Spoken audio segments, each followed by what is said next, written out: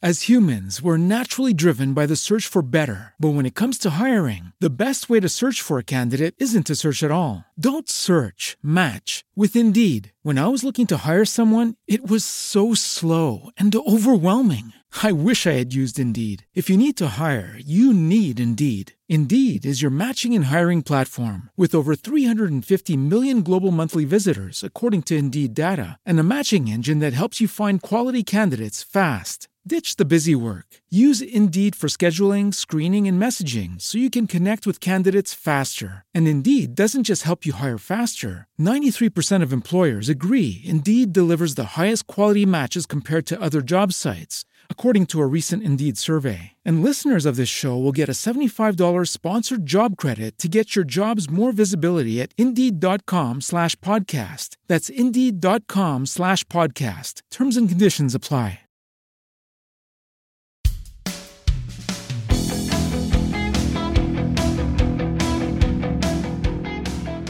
So welcome back to Killer Queens. If you are just joining us, do not even listen to this episode because this is a part 2 of a 2-part case. So you're going to want to go back to part 1. You know the drill. But if you've been with us, welcome back. And we're getting ready for part 2 of the Dior Coons Jr. mystery. Let's go. Last episode, we talked about kind of the more general overview of the case, the timeline of the day. So at this point... And the discrepancies. Some of the discrepancies. Well, an overview of the discrepancies. Yeah. So at this point, public support has turned away from the family. Because you can't BS a BSer. That's exactly right. And... they have told, it's like if they were brought in 20 times for an interview, there were 20 completely different stories. That's a pretty big deal. It's kind of impressive that they were able to come up with that many different stories. It's kind of true. I mean, really. The other thing is they failed a bunch of polygraphs. Now, I don't think anybody in the true crime world, in the podcast world anyway, puts any stock in a polygraph. Yeah. But... it does not look good. It doesn't. And the fact that Klein said that they failed... everything except their names. Yeah. Like even if...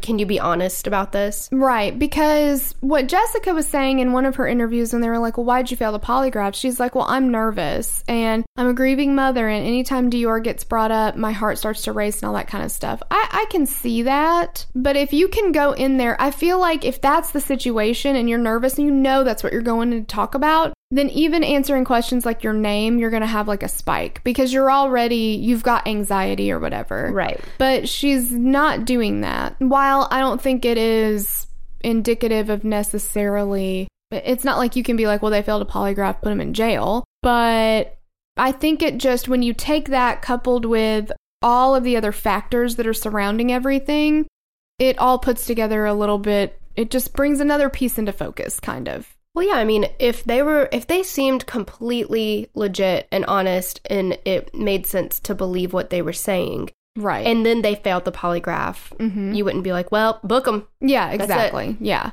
So I've thought about like all the different ways to kind of go through the timeline. And in the last episode, we did really more of a vague timeline a little bit. And the more I thought about it, because of how many different stories there are, and there's 4 people on the mountain that day, or wherever the fuck they were.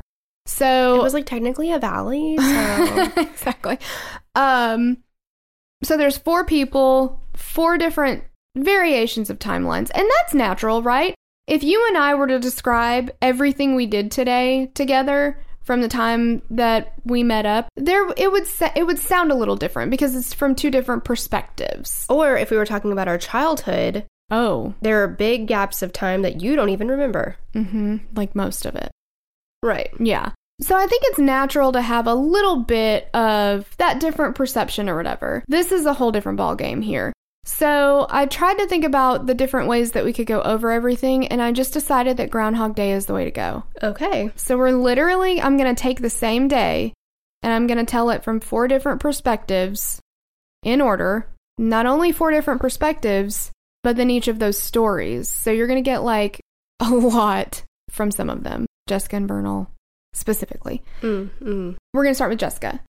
Jessica said they slept in the back of the SUV the night before Dior went missing, and they were woken to Isaac beating on the window, remember, saying, "Wakey, wakey, eggs and bakey," which annoyed her. And she specifically made a point to say that really annoyed her because they were sleeping, and it, you know, I'm sure you don't want to be woken up, like, jarred awake.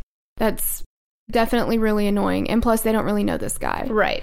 It's not like it was Joey's neighbor. Morning's here. Yeah, exactly. It's not like lulling you awake or whatever. But when you bring in such a detail and you make a point to talk about how that happened and you remember it because of this, so that's like that anchor in your memory, right?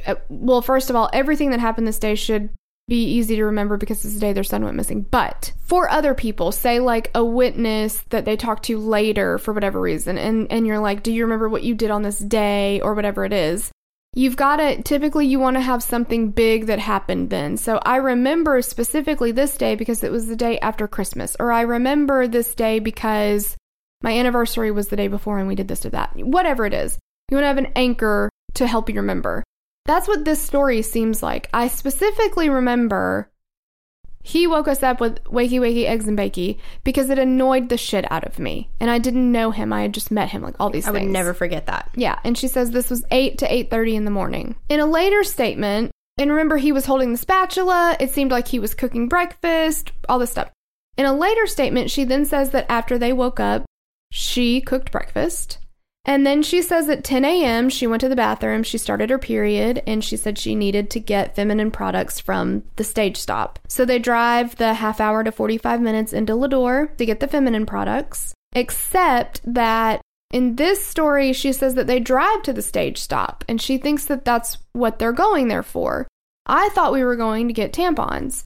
But then Vernal tells me, no, my first priority is getting diesel fuel. And so she's like, well... Not even because they're on empty, but just to top it off. Right. To see how much we have.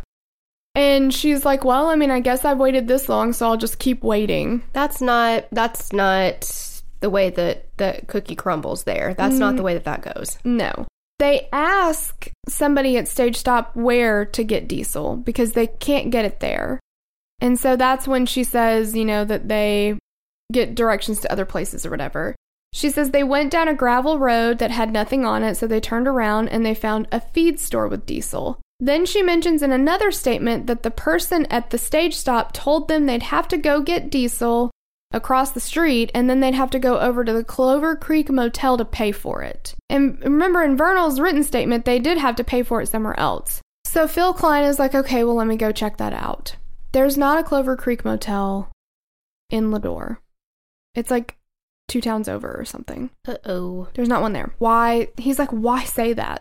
Yeah, anytime he's talking about it, he's just like, you can tell all he wants to say is, am I taking crazy pills? Like, what the fuck is happening? By this. Then they drive back to the store. Jessica says she got Dior out of his car seat. They go in for tampons. She says she helps Dior pick out his candy. Then she goes to the restroom. And then she buckles Dior in the car seat and gives him the potato wedges. She says they arrived back to the campsite at 1 p.m., around 1 p.m. Isaac and Bob had been fishing, and they tell them about the fish they caught. They get their fishing poles, head to the water, ask Dior if he wants to come or stay with Bob. He stays with Bob. They say Bob is turned like he's acknowledging he'll watch Dior, and Dior walks toward him. She walks a few more feet, turns around to make sure Dior is still there, and he is. He's still with Grandpa. She says they're fishing for about 20 minutes or so and exploring the creek area. She says their dog is with them. She talks about that area of land in the middle where, you know, they walk across. In some statements, Vernal is with her, right there with her. They're walking together. In other statements, and this happens a little bit later on, then she starts saying that Vernal was not with her, that he was at his truck with Dior for the 20 to 30 minutes that she was fishing. Wait. That's a big difference. Like, that's a whole fucking different day. Yeah. You know? It's not just one little detail. Mm-mm. That's a big fucking change. Mm-hmm. Like, and that, I believe that happens sometime in like January maybe of 2016, because Vernal calls Klein's office, and there's audio recording on Klein's Facebook. They have it released. Vernal calls and is talking to one of the investigators, and he's like, what the fuck? Like, Jessica told me that she told one of it may have been an FBI agent or something, that, and this whole time they've pretty much said they were together. He's like, now she's saying that I was at the truck this whole time. And he was like, that's not true. And the investigator's like, well, why would she say that? And he was like, I don't know. That's what I asked her, but I'm starting to get really worried because now she's just like changing stuff up that never happened. And she just told me that she was under pressure and, you know, she cracked. Like, she didn't know why she said it. She just cracked. And the investigator that he was talking to was like, well, I was not pressuring her at all. I just said, walk me through what happened. And that's what she said. So at first, in her written statement, Vernal's there with her. And now, months later, another one of her stories is that Vernal was not with her and that he went to the truck with Dior. That's just unreal. For 20 to 30 minutes or something. Completely goes against everything that they've both said. Yeah, and she says that she doesn't see him at all during that time.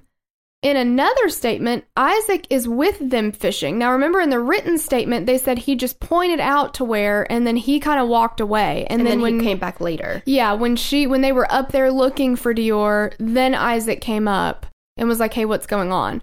Well, in another statement, she says that the three of them are there fishing together, and Isaac is with them the whole time. Again, why? It don't make no sense. No. Jessica says that she hears Vernal screaming from the campsite, but she can't understand what he's saying. She says she drops her fishing pole where she stands, runs up the hill. In some statements, they search for 15 minutes. Some statements, they search for 45 minutes. The window is fuzzy there. Okay, so who called 911? I came down the trail and I looked at Vernal and I said, we need to call 911. We need help. And I said, we need to call 911, honey. I don't know where the hell he's at. He's got to be right here, but we need help. And Bob says, no, you don't need to call 911. You don't need to call anybody right now. Did you tell your grandpa you're going to call 911? Yeah. What did he say? He said that, well, yeah, you have to. Did Jessica ever ask your opinion on calling 911? Did they ever say, do you think we should call? Was it a discussion or was it just like, should we call right now? Should we look a little bit more? I found out that they called after they'd done it. We have differing accounts of the 911 call from Jessica herself. Well, I was going to say, because it seemed like Vernal called first and then Jessica called after she called her mom. He was already on the phone with police. Yeah, so, because Trina says she told her to call.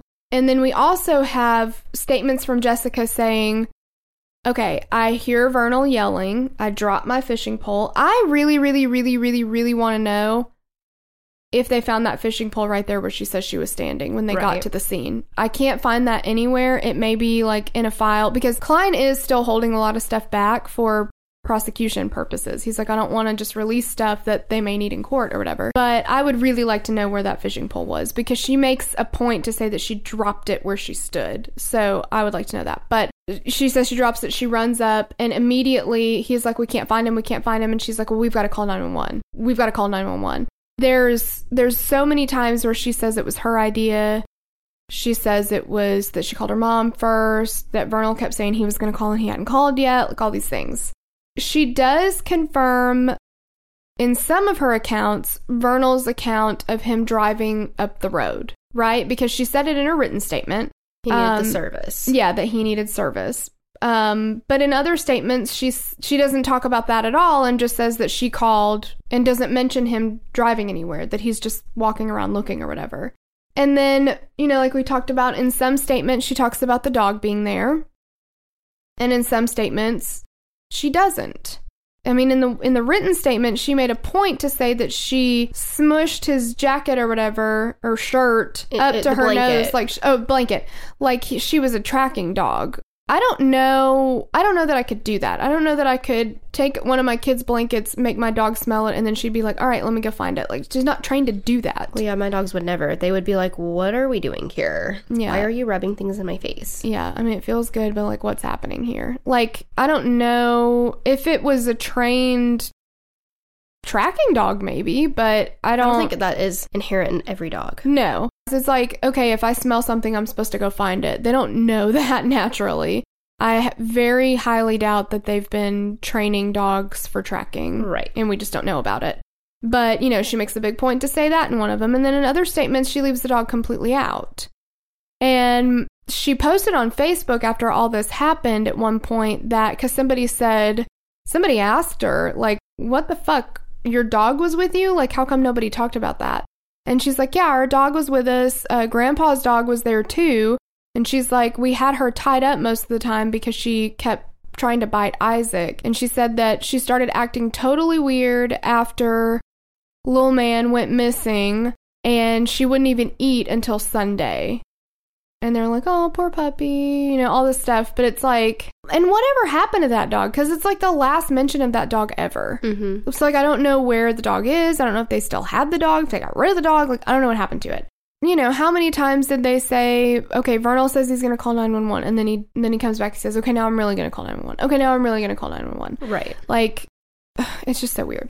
That's kind of, most of Jessica's discrepancies come with breakfast, come with I buckled him in the car seat, specifically, and the account of getting search and rescue there. She also says at one point that, because Klein asks, did you ask Grandpa about calling 911, like his opinion about calling 911? And she was like, yeah. And they're like, well, what did he say? And she's like, well, he said, well, yeah, you have to. Like, you've got to call 911. We can't find him.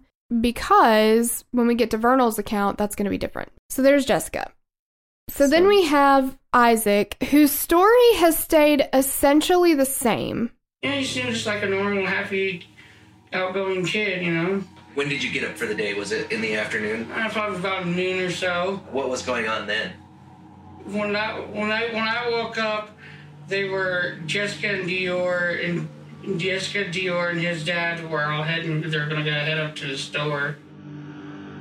And I was down there fishing for a while, and that's when I noticed Bob was up there on the ridge pacing back and forth. So I asked him what was going on, and he said little Dior is missing. And I was like, what? Well, where did he go? I better start help look for him. His account is that on that morning, he woke up at noon. Not even morning, noon. Everybody was already awake. They were at the campfire. They'd already had breakfast at that point. And Jessica, Vernal, and Dior were going into town. And then when they came back, well, he said that he and Grandpa fished for a while together. And he does confirm that he did, in fact, see Dior at the campsite and that he was alive and well the last time he saw him.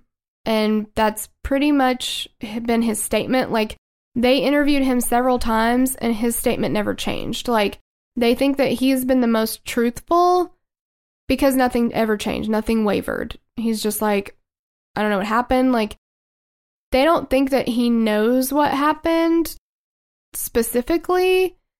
And Isaac has been described as simple. He doesn't have a driver's license. I mean, at this time, he was in his, like, maybe late 30s, maybe early 40s, and he's hanging out with Bob, who's, like, 80 years old. Mm-hmm. He had been hired at one point to do, like, landscaping or something for Bob, and they lived in the same neighborhood, and they got to know each other, and they became friends, and he had a little bit of a criminal past, more little, like, petty theft kind of things. He didn't seem like a violent person, and he kind of just didn't. I think he has some disabilities, developmentally or otherwise. I'm not really sure what, but I don't think that he would have any reason to hurt the child. But I do think that maybe he could be persuaded to believe that maybe he recalled something differently than how it happened. Kind of like a making the murderer. Maybe. And I do wonder a little bit if he has such an allegiance to Bob that if Bob says this is what happened, he would be like, okay. I don't know. I mean, I don't think he'd lie on purpose, but I think he could be maybe made to believe that maybe I'm not remembering correctly, you know, kind of thing. Yeah. Vernal says that by the time that he got breakfast cooked and everybody fed, so now we have 3 people who cooked breakfast individually and fed everybody. They all only ate once as far as I know.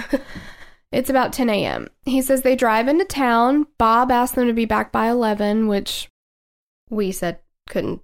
Yeah, it never could have happened. Yeah, so it's probably just misspeak. He says he wanted to top off his diesel truck, and then, they went to the one place, they only took cash. He continues into Lador, found a place that's out of fuel, then they drove to the third place. He told him to drive back, and then on his way there, he said that he had misunderstood the directions. They took the wrong turn. Jessica corrected him. They turned around. Vernal says all of that stuff took about an hour, give or take.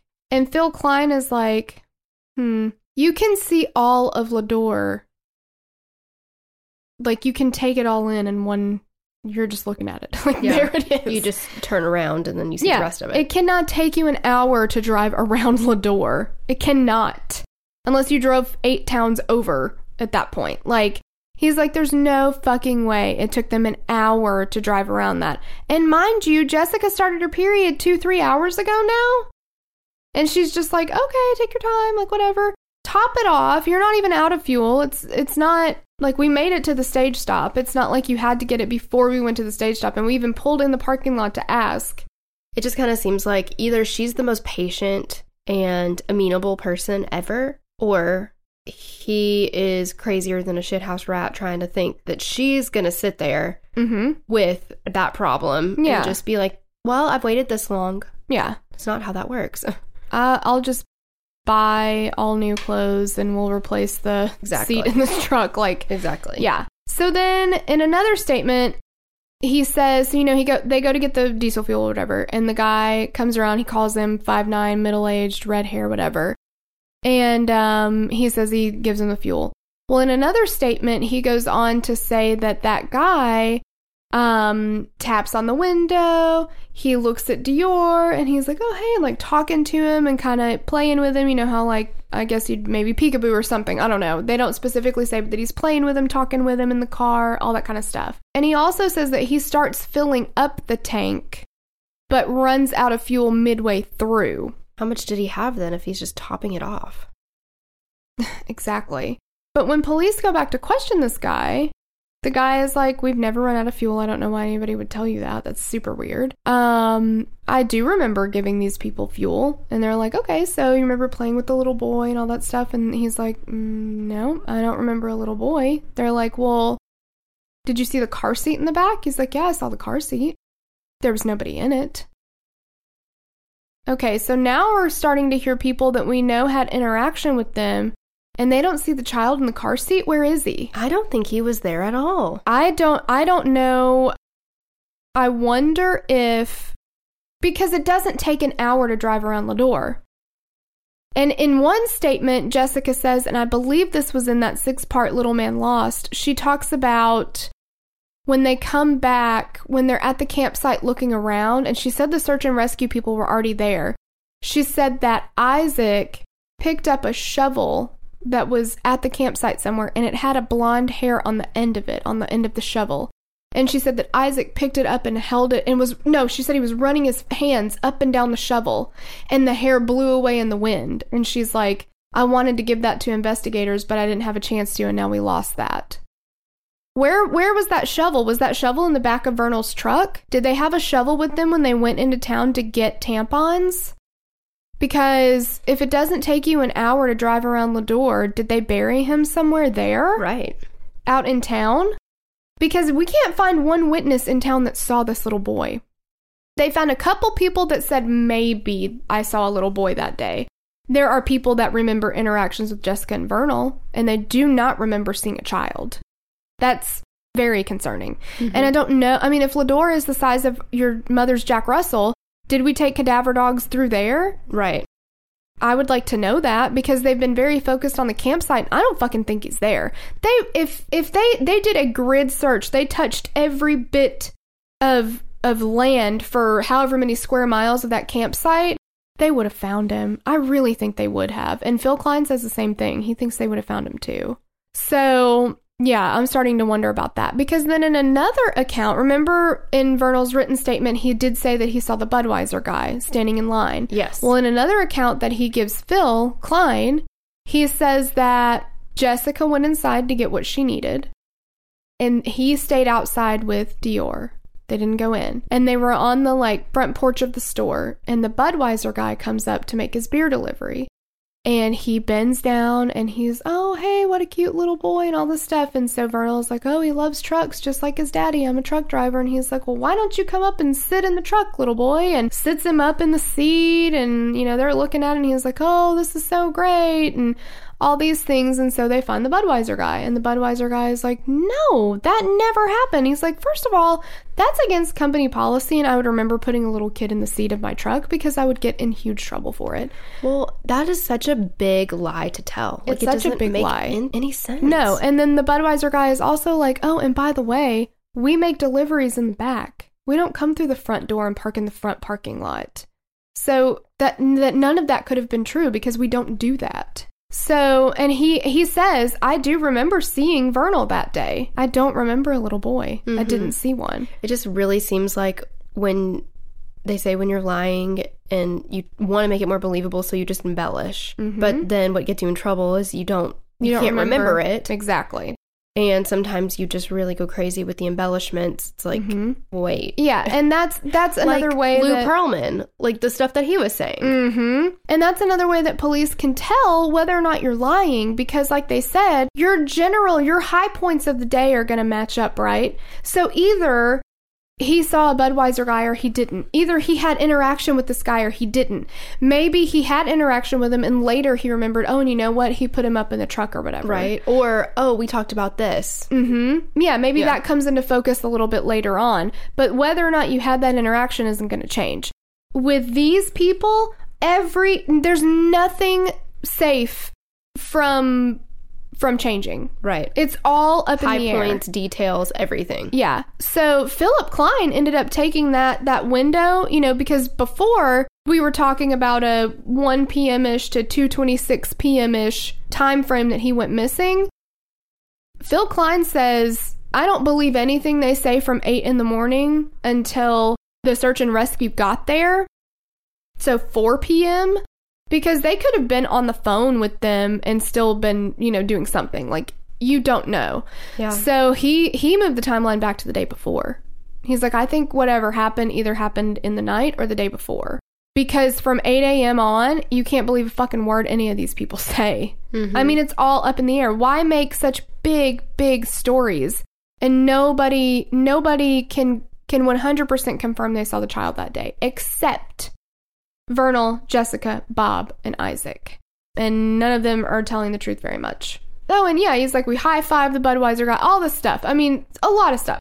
Then we talk about the fishing. So Vernal says they're fishing for about 20 minutes. He walks back up the hill. He calls to Bob, where's Dior? Bob says, I thought he was with you. Vernal says that Bob showed no emotion whatsoever when he learned that the child was missing.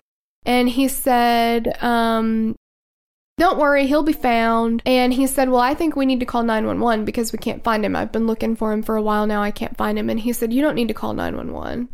He'll be found. Don't worry about it. Like, don't take that step. That's too far, basically. And, you know, he's just around here somewhere or whatever. But then they turn around and ask Jessica, did you ask Grandpa about Colin? Yeah, he says, you have to. That's such differing. Yeah, and then later, stories. The only 911 call that we have released is Jessica's, but while she is on the phone with him, Vernal does end up calling. Like, either he was already on the phone, or they call about the same time at that point, and he had hightailed it down the road or whatever, the second time. If that's to be believed. At all. But there was a third call, and it was Grandpa. So Vernal's saying Grandpa says you don't need to call, then why did he call? Yeah, exactly. It's not been released, but, like, none of that matches. Why? Why? I don't understand it. So then we have Bob's story, and he's, you know, pretty tight-lipped about everything. Jessica says at one point, you know, I think that Grandpa is carrying a lot of guilt about this with him because he was the one that was with Dior when he went missing. And I think it's affecting his health pretty badly, you know, because he's not in good health anyway. And so they asked Bob, do you harbor any guilt about this? Do you feel badly, you know? He's like, no. I mean, I'm sad it happened, but I don't feel any guilt about it. I wasn't close to that kid anyway. Oh my God. It's like, well, I mean, it's a bummer. Yeah, I hate it for him. Not my problem. How can you even say that about your great-grandchild? And Jessica's like, oh, he loved little man to death. Like, he loved him. And they were like, were you affectionate with the child at all? And he was like, no, sir. I did not give him kisses like the women. That sounds believable, actually. Yeah, I wasn't close to him in any way, shape, or form. Wasn't really a big deal. And so they talked to her, and they're like, Jessica, we feel like, you're his mom, so you should know that, like, your grandfather says he's not really that worried about it. He doesn't feel guilty, and basically, yeah, it's kind of a bummer, but he wasn't affectionate with the child. He wasn't close with him in any way.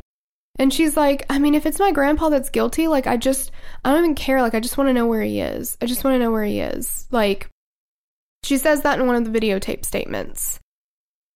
And some people made a big deal in some of her videotape statements that her eyes are closed. And if you don't see the whole thing, you wouldn't understand it. But they do actually have the full video, I think, on Klein's Facebook page. But he says to her, I want you to close your eyes and I want you to picture. Like, they basically want you to go back to that moment and you've got your eyes closed. And he doesn't want her to open her eyes through the whole thing. And he wants her to try to picture everything and see, if there's anything that maybe she sees in her mind's eye kind of thing that maybe she didn't see before. So the eye closing thing is out of context for some people. Yeah, because a lot of people are like, what is she closing her eyes for? She's guilty, because you don't close your eyes unless you're lying. She's trying to avoid eye contact. And in some situations, I could definitely see that, but he very specifically was like, close your eyes and keep them closed. So if you see any videos and you see that and you're like, oh shit, she's closing her eyes, it's because he told her to, if you're not seeing the whole video. And then the biggest contradiction for Bob, for me, is him saying, I didn't know I was supposed to be watching him. If he ever said to Vernal, I thought he was with you, but then he's telling law enforcement and everybody else, I was turning my head to check on him every once in a while, and then I turned away momentarily and I come back and he's gone. That's huge. Which is it? Are you watching him or not? Did you think he was gone or did you think he was with you? Unless when he turned his head and saw that he was gone, he thought, well, maybe he went up to meet his dad. Maybe, but yeah, I don't know. But if that's the case, nobody ever says that. He never says, well, I just figured when I didn't see him that he'd gone with his, Right. Like, that does make sense, though. But I wish somebody would fucking say that. Right. To me, just because we made that connection doesn't mean that that's what he intended. But you have to look at all the possibilities. That's why I like talking about it, too, because it's like sometimes people will be like, oh, what about this? And I'm like, oh, I don't know about that. Yeah. But yeah, I mean, that's a total possibility. You're like super close-minded and really... Yeah, I would be the definition of tunnel vision if I was an investigator. Probably. Just kidding. But it's, to me, what I feel like is happening with all these different stories is, I think we talked about this maybe yesterday or something, but I think what they did was they said, if this situation actually happened, if we actually did go into town, if I did drive and the kid was with me, if we were going fit, whatever, here's what normally would happen. So it would be like if Andrew and I, say today, for whatever reason, my kids slept over somewhere else, but for whatever reason I wanted to lie to you about that. And I wanted you to believe that I had my kids this morning and I took them to daycare, or they went to daycare. So I would be like, well, we woke up at 5 this morning and I went ahead and got ready, and Andrew got coffee and he did his yoga because he's really trying to stretch right now. And I went up and I got the kids ready and I warmed the car up first to make sure, because it's very cold this morning. And I put them in the car and I drove them to their daycare, and then I came back home. But if you ask Andrew what happened this morning, he would say almost the same thing, but he drove them. Because in his mind, he's thinking, well, what would a typical day kind of be like? I would drive them. So, well, we got up this morning and I did the yoga and Torella got ready and Torella got the kids ready and I drove them because I'm going to work anyway. And I said, you know what? I'll go ahead and take them. You don't have to do it.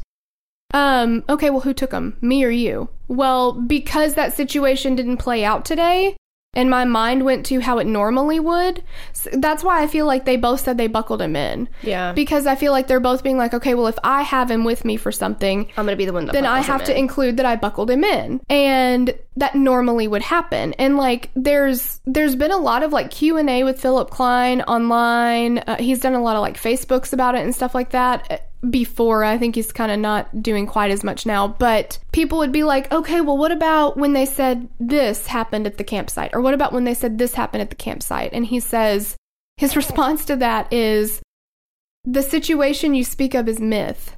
It did not happen. Oh, wow. So he doesn't, I don't know where he believes Dior is, but he doesn't think any of the shit happened that they said happened. And I'm leaning that, I mean, I can see that, because what it seems like they're doing is saying, if I had him today and he was my main responsibility, what actions would I have taken? That's what I'll tell them I did. But they didn't talk to each other first. And so they didn't say, make sure you say you're the one that buckled him in because or make sure you didn't buckle him in because I did.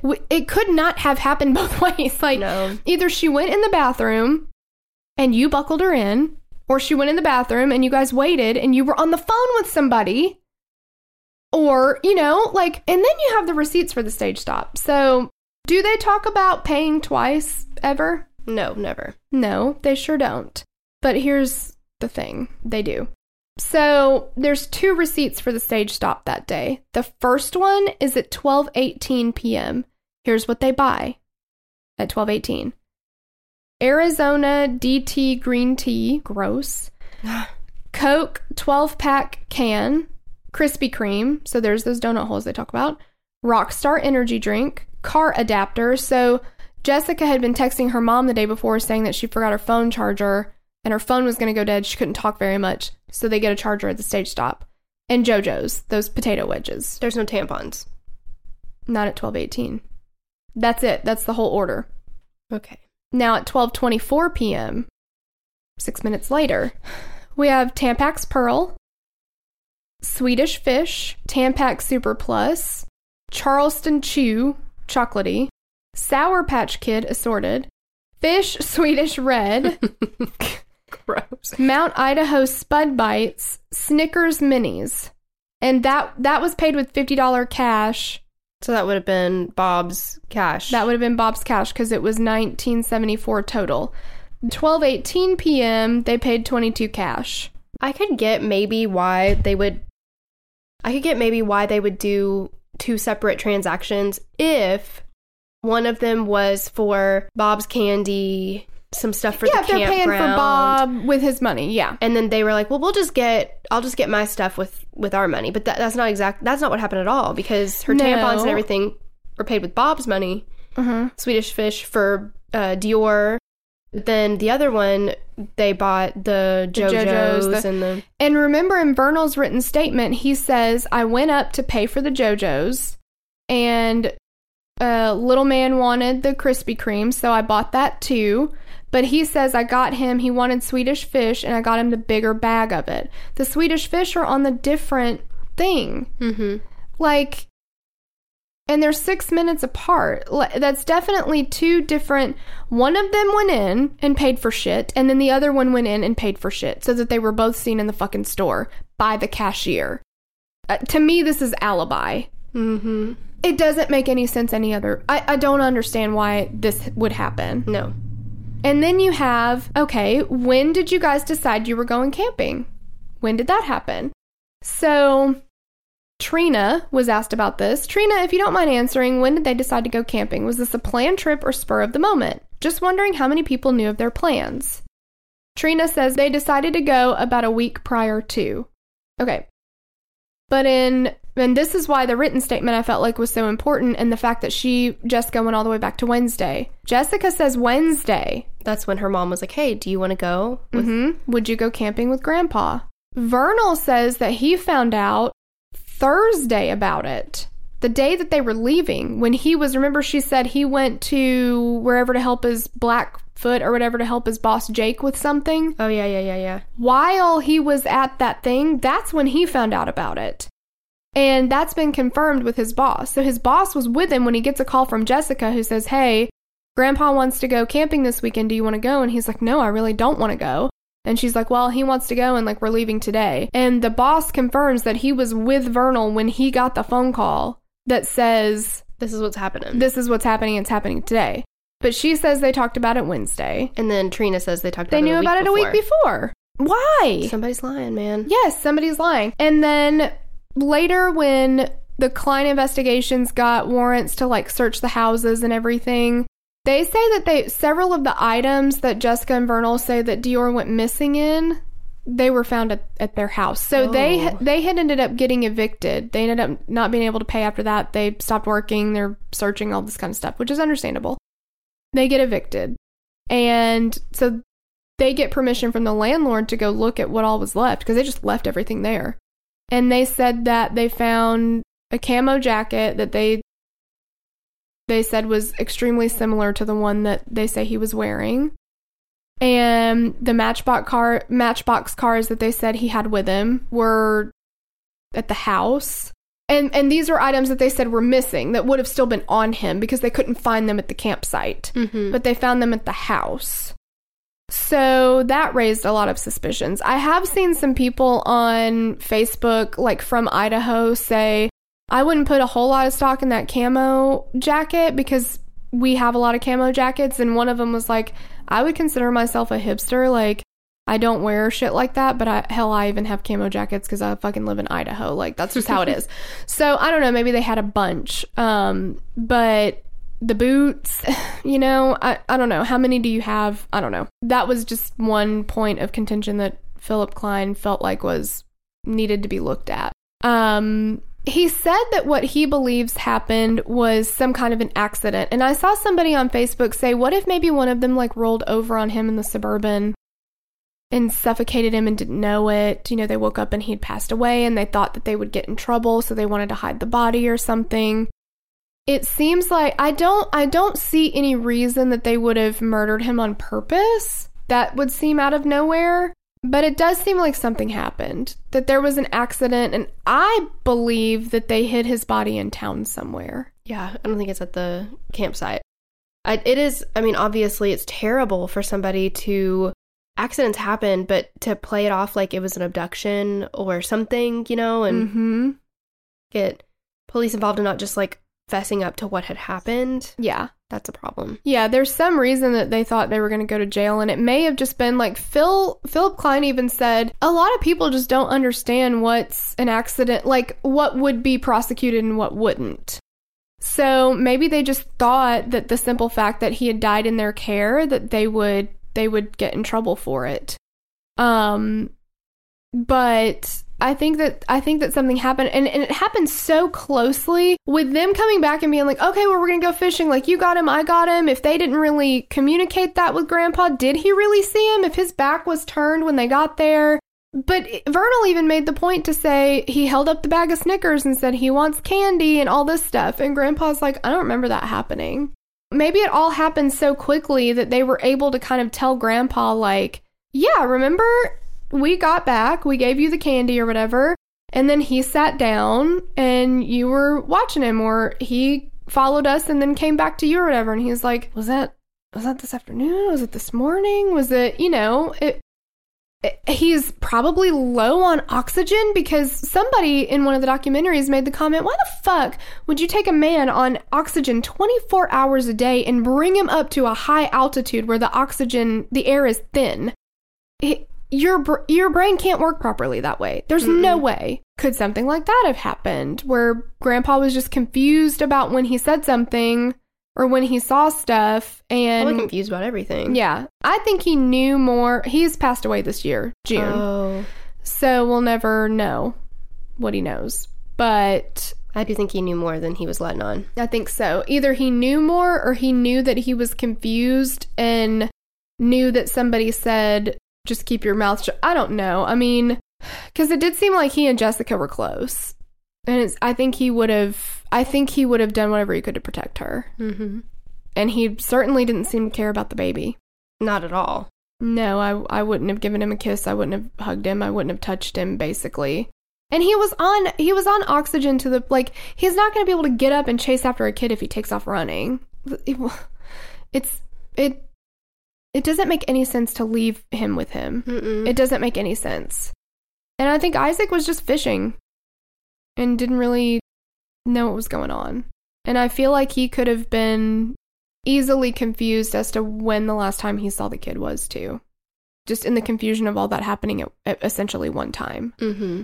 But that's the case. They've never found a shred. They've never found a piece of clothing. And that's the other thing. How is there not...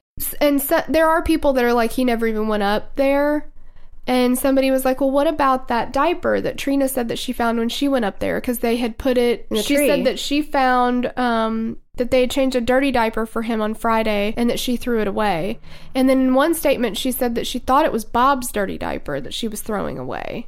And somebody was like, wouldn't you know the difference between an adult diaper and a baby diaper? Like, the baby 100%. One's going to have, like, fucking Elmo on it or some shit. Can probably be smaller. Much smaller. Yeah, like, ooh, what? And there are a lot of different, like, the adult diapers, they don't have the sticky stuff on the sides. They're basically, you pull them on like regular underwear. Yeah, exactly. And she says, yeah, Trina says, I have 100% confidence he was at the campsite. I threw away his soiled diaper in the church's garbage, and all officers have that information. And then she says his diaper was from Friday morning at the campsite. So she's positive that that diaper was from him, but then in other statements, she initially thought it was Bob's.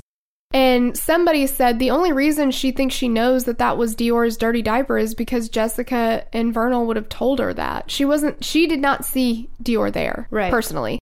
And Trina has also been quoted in the documentary. She says that she was furious when she found out they failed their polygraph tests. She was like, well, what the fuck is that about? And then somebody asked her at one point, well, what would you say if you found out that one of them did something? And she's like, well, I've been proved wrong before. Like, she's like, to me, Jessica seems like a grieving mother, but, you know, if I had evidence of something else, you know, I've been proved wrong before. So she doesn't seem totally, she's open to something else having happened. Yeah. It seems like. And that's her own mother. So... I don't know. Interested to see what you guys think happened there. It's just, if he was up in the campsite, no, I don't think anybody saw him Friday. So if he was up there, the last time he was up there and seen would have been Thursday.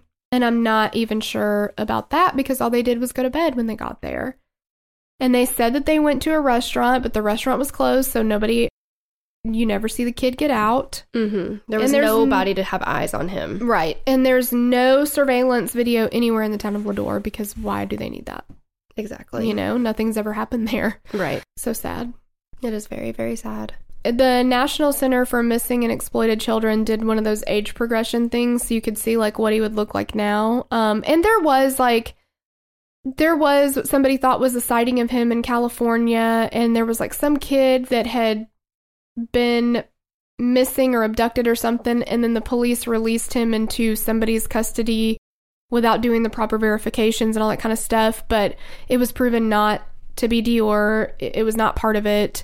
I mean, there's other stuff in the case that, like, I mean, we've been talking on this sucker for 3 hours now, and there's more, but you know, those are the main points because those other things ended up not having anything to do with it. So he's never been seen again that we know of. You know, so if anybody's out there listening and knows something, call the Lemhi County Sheriff's Department. Let someone know. Yeah. And there's another private investigator on it now, a guy, David Marshburn, I think, maybe out of North Carolina. Mm-hmm. And he says that his cadaver dogs hit on something. And that was within the last few months. So hopefully we'll find something. I mean, he deserves to come home. Because if he is still alive, he would be 7, almost 8 now. Yeah. Mm-hmm. And if he's not, he deserves to be buried properly. And the rest of his family, like his grandmother, has a right to know. Yeah. Yeah. And the new private detective said everybody is meant to be found. Like, everybody should be found. Absolutely. Yeah. So he's definitely working on it. But that's it. Oof, it's tough. I know, I hate it. I hate all of them, but yeah, it just sucks. Okay, y'all. Our last set of shout-outs For like right now while we get caught up, and then from now on we'll just do them as we go. Yeah. Yeah.